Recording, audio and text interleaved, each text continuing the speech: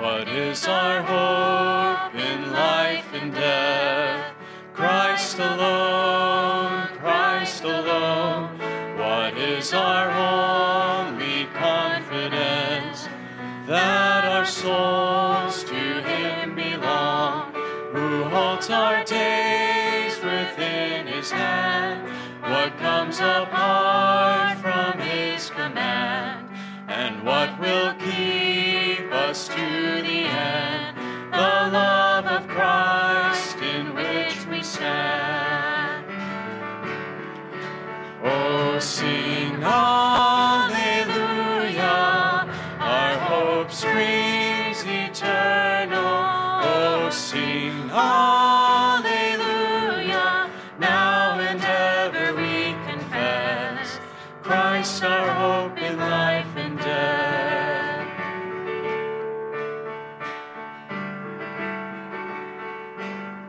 What truth can calm the troubled soul? God is good, God is good. Where is His grace and goodness known? In our great Redeemer's blood, who holds our faith when fears arise, who stands above the stormy trials, who sends the waves that bring us nigh unto the shore, the rock of Christ. Oh, sing hallelujah, our hope springs eternal. Oh, sing hallelujah, now and ever we confess, Christ our hope in life and death.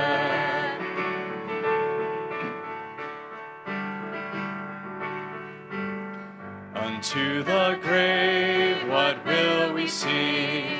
Christ He lives, Christ He lives, and what reward will heaven bring?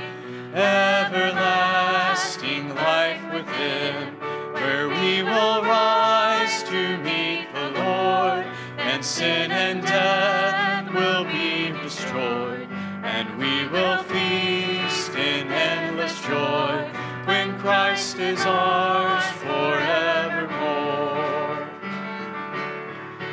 Oh, sing hallelujah, our hope springs eternal.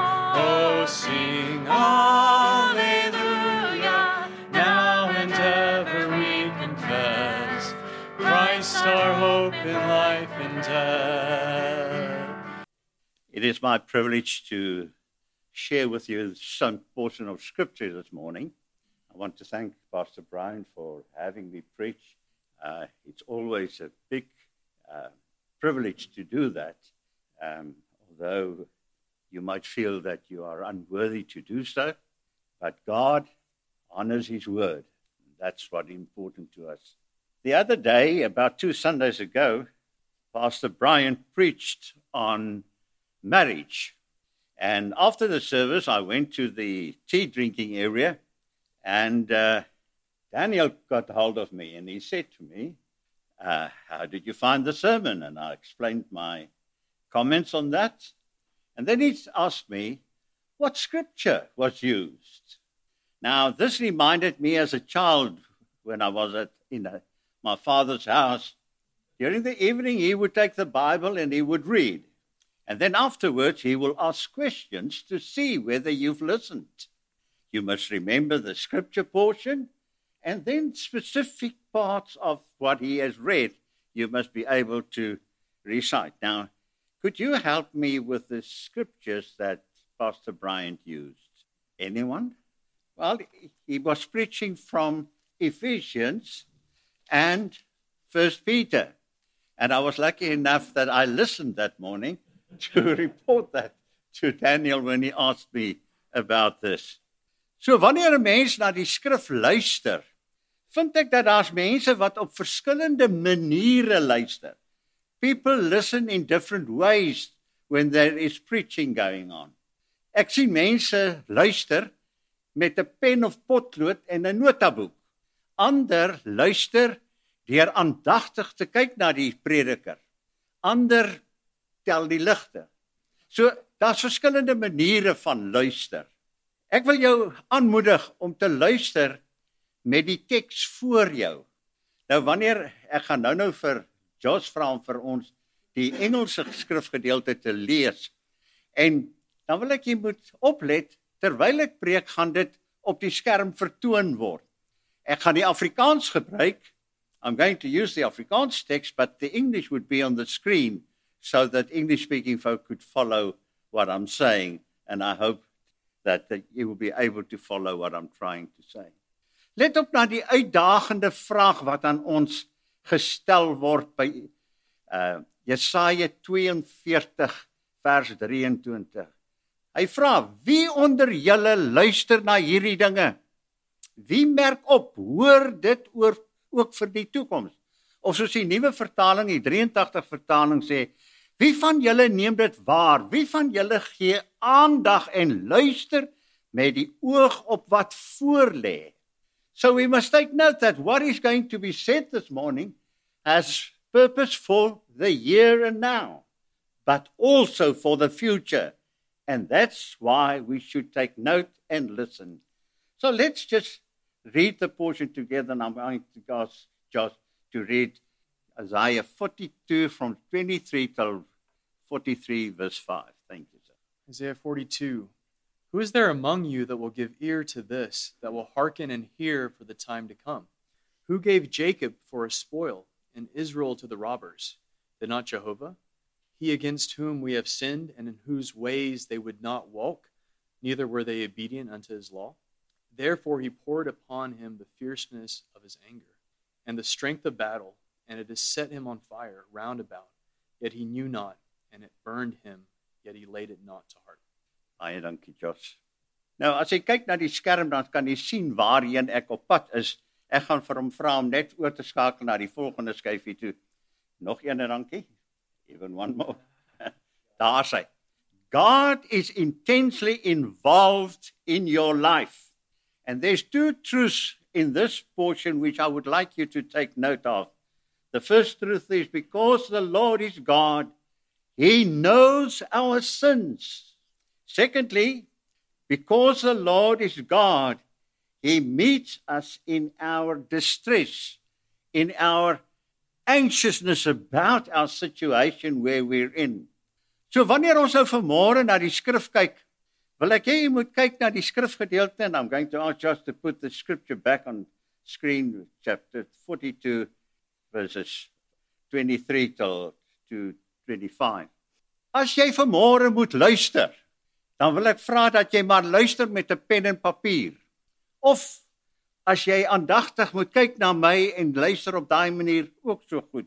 Of as jy moet herinner word, kry agterna die opname en word herinner aan wat God sê. Ons kan vanmôre vra, waarom moet ons so aandagtig luister? En dan wil ek jy moet net opluister, let na wat staan in Jesiah 43 vers 3.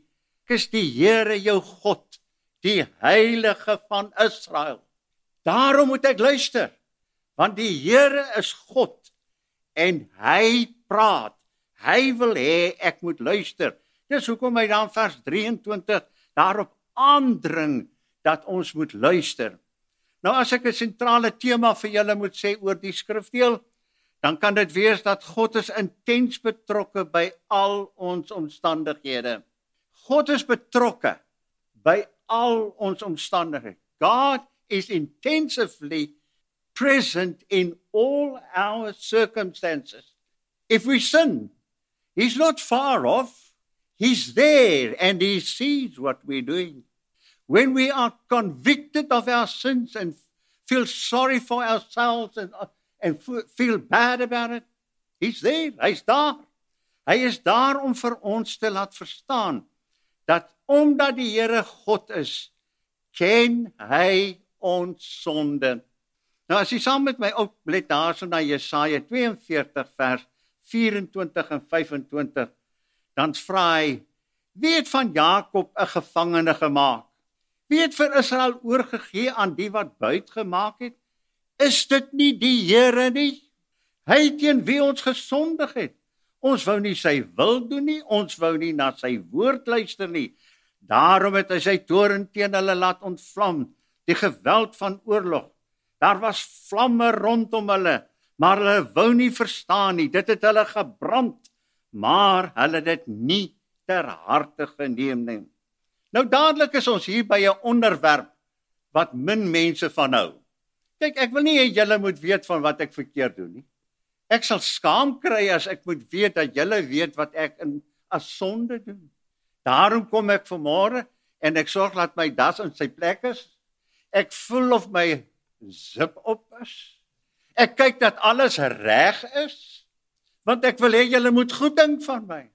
Maar vanmôre moet ons ook oplet dat ons sonde is openbloot voor God. Hy weet van alles. By vers 24 sê, wie het Jakob as gevange gemaak? Wie het Israel oorgegee vir die wat buit by mekaar maak? Is jy vanmôre 'n gevangene van jou sonde?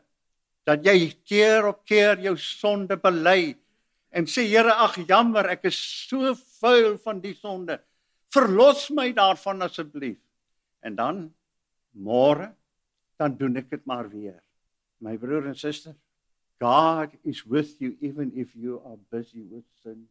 Trying to convict you of that sin's wrong. Hy wil hê dat jy moet jou bekeer. Die bose kringloop wat onskynlik geen uitkoms bied nie. Let op hoe God in die Bybel keer op keer mense aan hulle eie sondige begeertes oorgee. God gee mense oor aan hulle sonde. Luister na Romeine 1. Vers 22-24 sê, hulle gee voor dat hulle verstandig is, maar hulle is dwaas. In die plek van die heerlikheid van die God stel hulle beelde wat lyk soos verganklike mense, of voëls of diere of slange. Daarom gee God hulle aan die drange van hulle harte oor en aan sedelike onreinheid, sodat hulle liggame onder mekaar onteer. God gee hulle oor. 2 Tessalonisense 2 vers 9-12 sê, deur die werking van Satan sal die verskyning van die wettelose gepaard gaan met groot magsvertoon en allerhande valstekens en wonders en met gruwelike misleiding van die wat verlore gaan, omdat hulle nie die waarheid liefgehad het en tot hulle redding aanvaar het nie. Hoor nou, dit is ook waarom God hulle aan die mag van die dwaling oorgegee het, maar die ongeregtigheid verkies het en dit veroordeel. In Openbaringe 22 vers 11 is 'n teksvers wat ek nog as ontstellend beleef. Hy sê, wie onreg doen, laat hom meer onreg doen. En laat hom wat vuil is, laat hom nog vuiler word. En laat die regverdige nog regverdiger word. En laat die heilige nog heiliger word. Waarin lewe jy? In sonde of in heiligheid? Wat is dit wat God vanmôre sê? As jy dit wil doen, gaan aan daarmee dan. Hy gee jou oor miskien. Die feit van die saak is, ons het meesters geword het om die mooi kant voor te hou by ander, terwyl die sonde wat ons bind, verborge onder die oppervlakte sluimer. Maar God weet, my broer, my suster. Hy sien wat in die geheim gedoen word. Onthou jy vir Adam en Eva?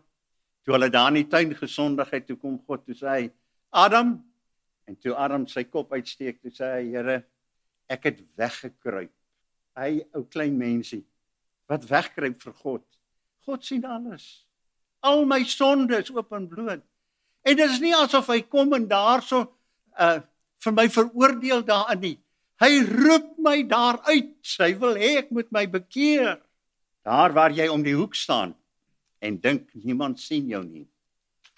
Of as jy die deur toegemaak het en jy dink jy's alleen, God sien jou.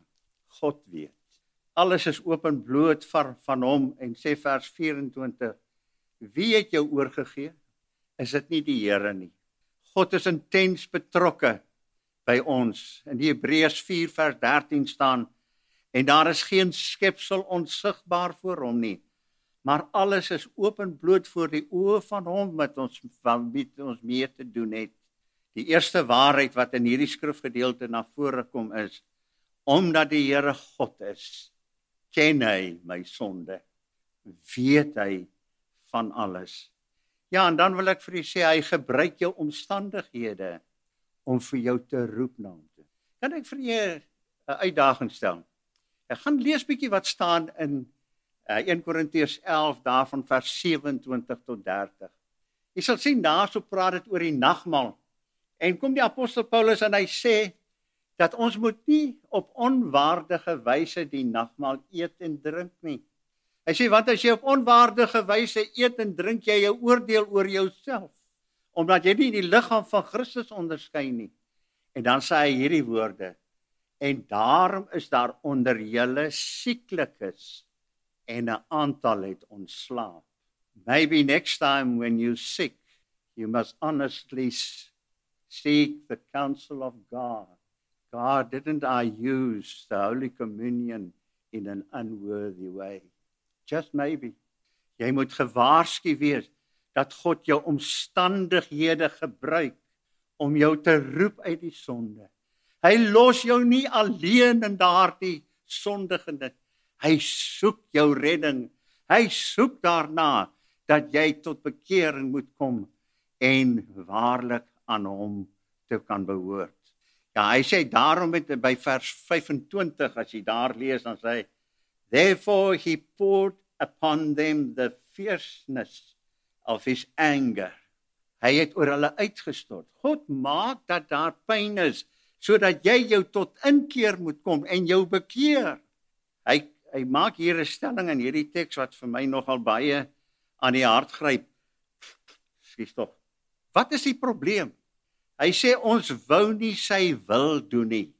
Is God se wil dan te moeilik? Te veel gevra? Of is dit nie aantreklik vir my sondige geaardheid nie?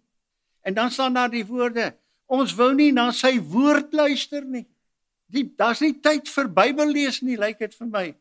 Ons kyk graag flieks en series op Netflix en Showmax en ander TV-kanale. Maar ons het nie tyd om die woord te vat nie. Ons af te sonder. Ons het tyd om speletjies, games op die foon te speel. Maar ons het nie tyd om die Bybel te lees nie. My broer en suster, God verstaan ons situasie, maar let op, dit is die probleem. Dit is waarom sonde ons so maklik oorval. Ja, ek is so besig met werk, met speel en ontspan, dat ek nie met my hart na die Bybel luister nie. Luister hoe bespreek die apostel Paulus die mense toestand in Romeine hoofstuk 3, daarvan vers 9 tot 18. Waarop kom dit neer? Is ons Jode dan beter as ander? Glad nie sê hy. Want ons het al bewys dat Jode en nie Jode almal in die mag van die sonde is. Daar staan immers geskryf, daar is nie een wat regverdig is nie. Selfs nie een nie. Daar is nie een wat verstandig is nie, daar is nie een wat na die wil van God vra nie. Almal het afgedwaal, almal het ontaard. Hulle mond is vol vervloeking en bitterheid. En so gaan hy aan. En dan sê hy, die pad van vrede ken hulle nie, en ontzag vir God het hulle nie. Wat is belangrik om hiervan kennis te neem, my broer en suster? Ek en jy, ons moet nie dink dat sonde ongemerk verbygaan. God sien dit, en hy weet alles wat ek doen en wat ek is. Omdat die Here God is, ken hy ons sonde. En daarom sal hy my omstandighede, is dit pyn, bekommernis, skuld of skuldgevoelens, sal hy gebruik om vir my te sê, ek moet na hom toe gaan. Wanneer laas het jy Jesiah 1 vers 18 gelees? Daar staan, kom nou en laat ons die saak uitmaak, sê die Here. Al was jou sonde soos skarlaken, dit sal wit word soos sneeu. Al was dit rooi soos purper, dit sal word soos wol. As julle gewillig is en luister, sal julle die goeie van die land eet. Maar as julle weier en wederstrewig is, sal julle deur die swaard geëet word, want die mond van die Here het dit gespreek. Let op, God nooi jou om jou sonde te laat staan en jou te bekeer. Die eerste waarheid oor wat ons uit die skrif van God leer is, omdat die Here God is, ken hy ons sonde. Maar nou kom ons by die tweede ene, en dit is die gedeelte wat deur die meeste mense oor graag gelees word en waarvoor hulle lief is. Dit gaan oor Jesiah 43 vers 1 tot 5. Omdat die Here God is, ontmoet hy ons in ons nood. Ai, hoe mooi is daardie vers 1. Hy sê, maar nou, so sê die Here jou skepper, o Jakob, en jou vermeerder, o Israel, wees nie bevrees nie, want ek het jou verlos. Ek het jou by jou naam geroep, jy is myne. Let op, hierdie skrifdeel begin met, maar nou. Maar nou. It starts with, but now. It's trying to help us to understand that there's a contrast between what is said now and that what was said just prior to this. Hy wil hê ons moet verstaan dat daar is 'n verskil tussen die twee punte, tussen hierdie twee sake wat ter sprake is. Hierdie waarhede. Hy sê maar nou, die God wat groot en klein sonde sien, hy is die ene wat nou kom en sê, maar nou, so sê die Here. And if you note, in some English translations, the word Lord is spelt in capital letters, because it refers to the name of which God chooses to use when he refers to himself, Yahweh. Dit is die begrip Yahweh. Dis die Here. Met hierdie naam wil God homself bekendstel as die Almagtige. Dit is die naam wat God verkies het om homself bekend te stel. In Eksodus 3 vers 14, toe hy met Moses in die woestyn praat, en Moses sê vir hom, wie moet ek sê het my gestuur? Dan antwoord die Here hom en hy sê vir hom, jy moet sê, ek is wat ek is. En sê vir hulle, so sê ek is, het my na julle gestuur.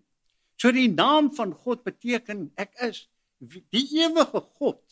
Dis hy wat sê, dat hy wil hê dat ons moet kennis neem, dat in ons nood ontmoet hy ons. Hy is die God van die Bybel. In Deuteronomium 6 vers 4 en 5 staan, luister Israel, die Here onse God, hy is die enigste Here. Daarom moet jy die Here jou God lief hê met jou hart en siel en met al jou krag. Naas hom is daar niks. En as jy iets produseer om God se plek te vat, dan is dit 'n afgod wat maar net deur jou rondgeskuif kan word waar jy wil. By Jesiah hoofstuk 46 vers 5 en 9 staan daar, met wie wil julle my vergelyk? Aan wie kan julle my gelykstel? Met wie kan julle my op een lyn stel? Wie kan 'n vergelyking met my deurstaan? Mense gooi goud uit hulle geldsak uit en weeg silwer af op 'n skaal.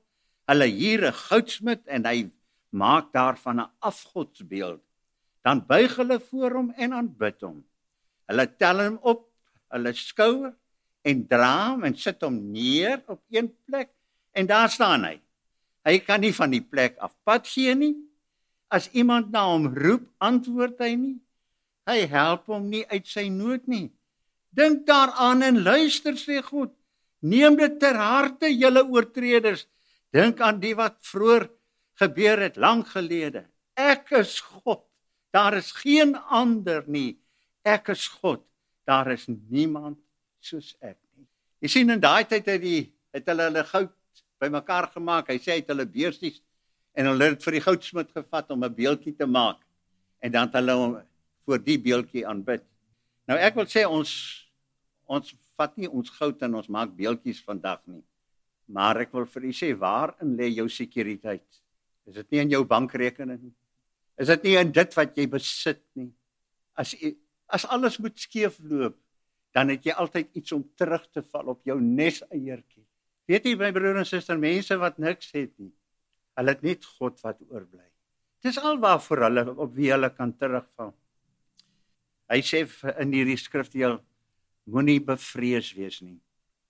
So 'n maand gelede, toe sit ek 'n bietjie asem en skep daar op die stoep. Kan so mooi op die autoniek maar uitkyk daar waar ek sit.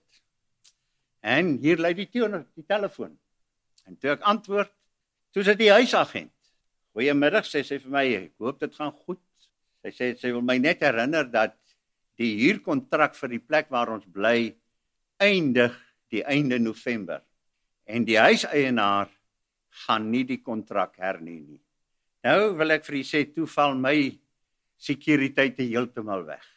Ek gaan vertel vir Marietjie daarvan, en ons kyk vir mekaar en sê, wat gaan ons doen? As ons 'n nuwe aansoek moet insit, watse bankstate lê ons voor, want dit lyk nie goed nie. En wat doen ons? Ons sê ons sal maar bid. Ons vra vir julle, bid saam met ons. En julle bid, en van julle kom met voorstelle, daar's 'n plek wat te huur is, gaan kyk. Daar is nog een, gaan kyk. En dankie daarvoor. En toe bel Sharon vir Marietjie en sê, daar's 'n advertensie op die internet van 'n plek wat in Golfpark 1, dis waar ons op die oomblik bly, wat leeg gaan. En ons doen navraag, ons gaan kyk na die huis, en ons doen aansoek, ons lê ons bankstate voor, en ons het die plek gekry. Nou kry ek skaam. Maar toe daar die boodskap kom, toe was my hoop weg. Toe kon ek nie sien dat as ek in die verlede kyk, hoe dat God elke keer 'n huis gegee het nie. Elke keer vir ons gehelp het. En hy het dit weer gedoen. Weer het hy gekom en vir ons uitkoms gegee. Ja, as 'n mens se hoop in duie stort en jy's in God se hande, dan is daar ware hoop vir jou. So hy sê, wees nie bevrees nie. Maar dan gaan hy aan en hy sê, wees nie bevrees nie, want ek het jou verlos, ek het jou by jou naam geroep, jy is myne. Die 1983 vertaling, 85 vertaling sê, ek verlos jou. Die 53 vertaling sê, ek het jou verlos. Nou, verskoon my as ek sê, ek verkies die ou vertaling hierso, want dis iets wat afgehandel is. Dit is iets wat klaar gedoen is. Ek het jou verlos, sê God.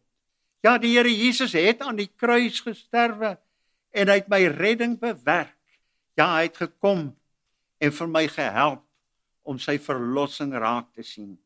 Hy gaan aan, hy sê, as jy deur die water gaan, is ek by jou, deur die riviere, hulle sal jou nie wegspoel nie.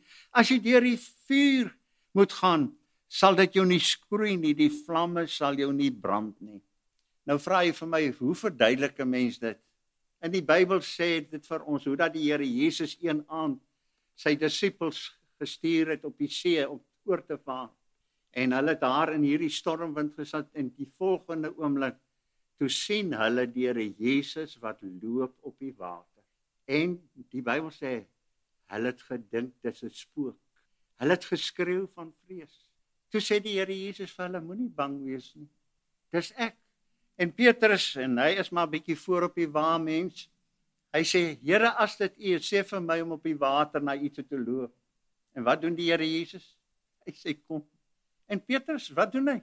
Hy klim so waar uit die boot, op die water, en daar begin hy loop na die Here Jesus toe.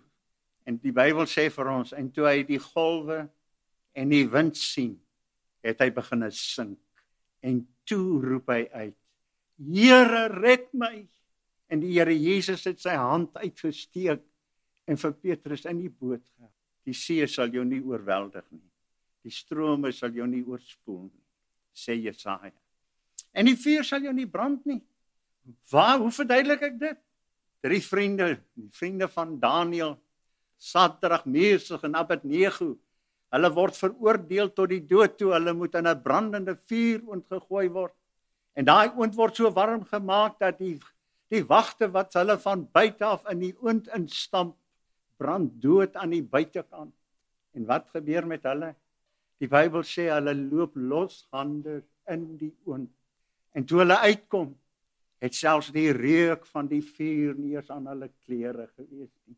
They were in that oven, but they did not burn.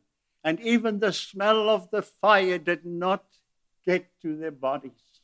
on their clothes. Hoekom? Because God, the Lord is God, and He will help you through that difficulty. Ja, hy sê, want ek is die Here, jou God, die Heilige van Israel, jou redder, jou verlosser. Hy is my verlosser, hy maak dit moontlik.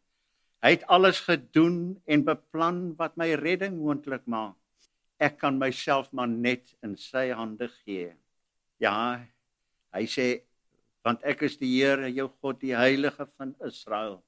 Ek gee Egipte as losprys vir jou, ek kus en Seba in jou plek, omdat jy vir my kosbaar is, omdat ek jou hoog ag en jou lief het, gee ek mense in jou plek en volke vir jou lewe. Moenie bang wees nie, ek is by jou. Kan jy jou voorstel dat die Here dink jy's hoog geag? Ek meen, hier staan Karel Lemkel vandag, en as ek vir julle sê wat se belang daar in my is, dan is daar regtig niks. Maar die Here kyk na my en hy sê, omdat jy hoog geag is, hy ag my van waarde, terwyl ek eintlik maar niks is nie. Hy gaan verder, hy sê, omdat jy vir my kosbaar is. Ek dink so baie daaraan dat wanneer vrouens 'n jong babatjie sien, dan sal hulle sê cute, oh so beautiful, so kosbaar. Die Here kyk na jou en hy sê jy's kosbaar. Kosbaar vir hom. En dan sê hy, omdat ek jou lief het, gee ek mense in jou plek.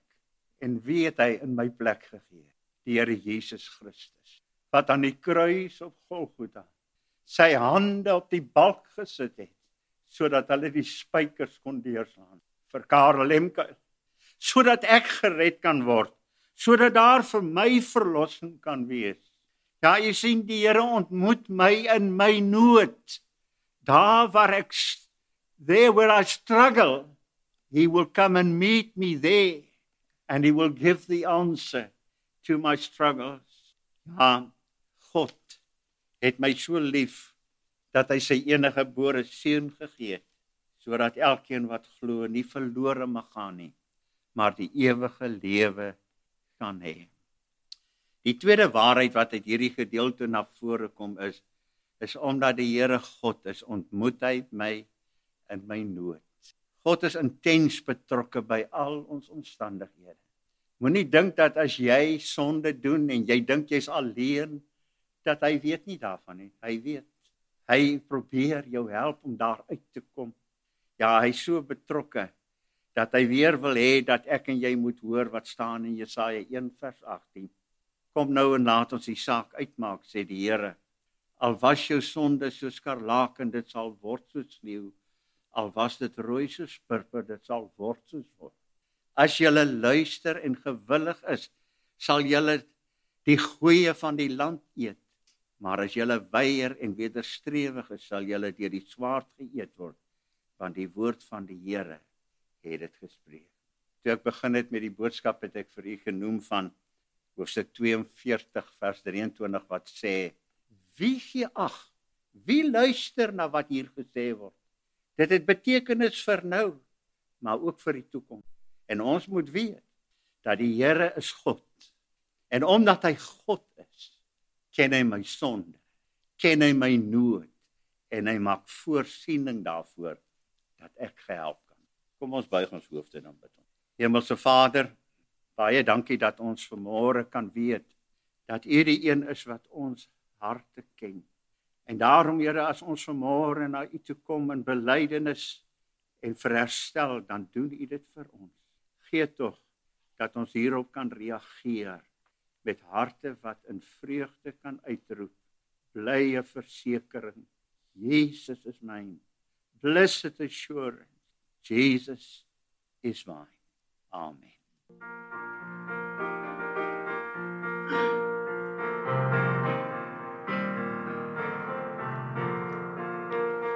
Blessed assurance, Jesus is mine.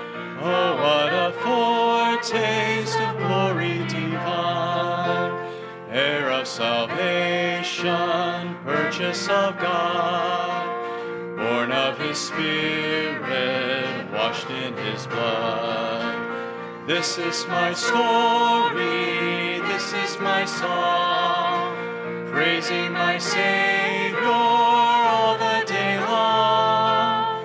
This is my story, this is my song, praising my Savior all the day long. Perfect submission, all is at rest.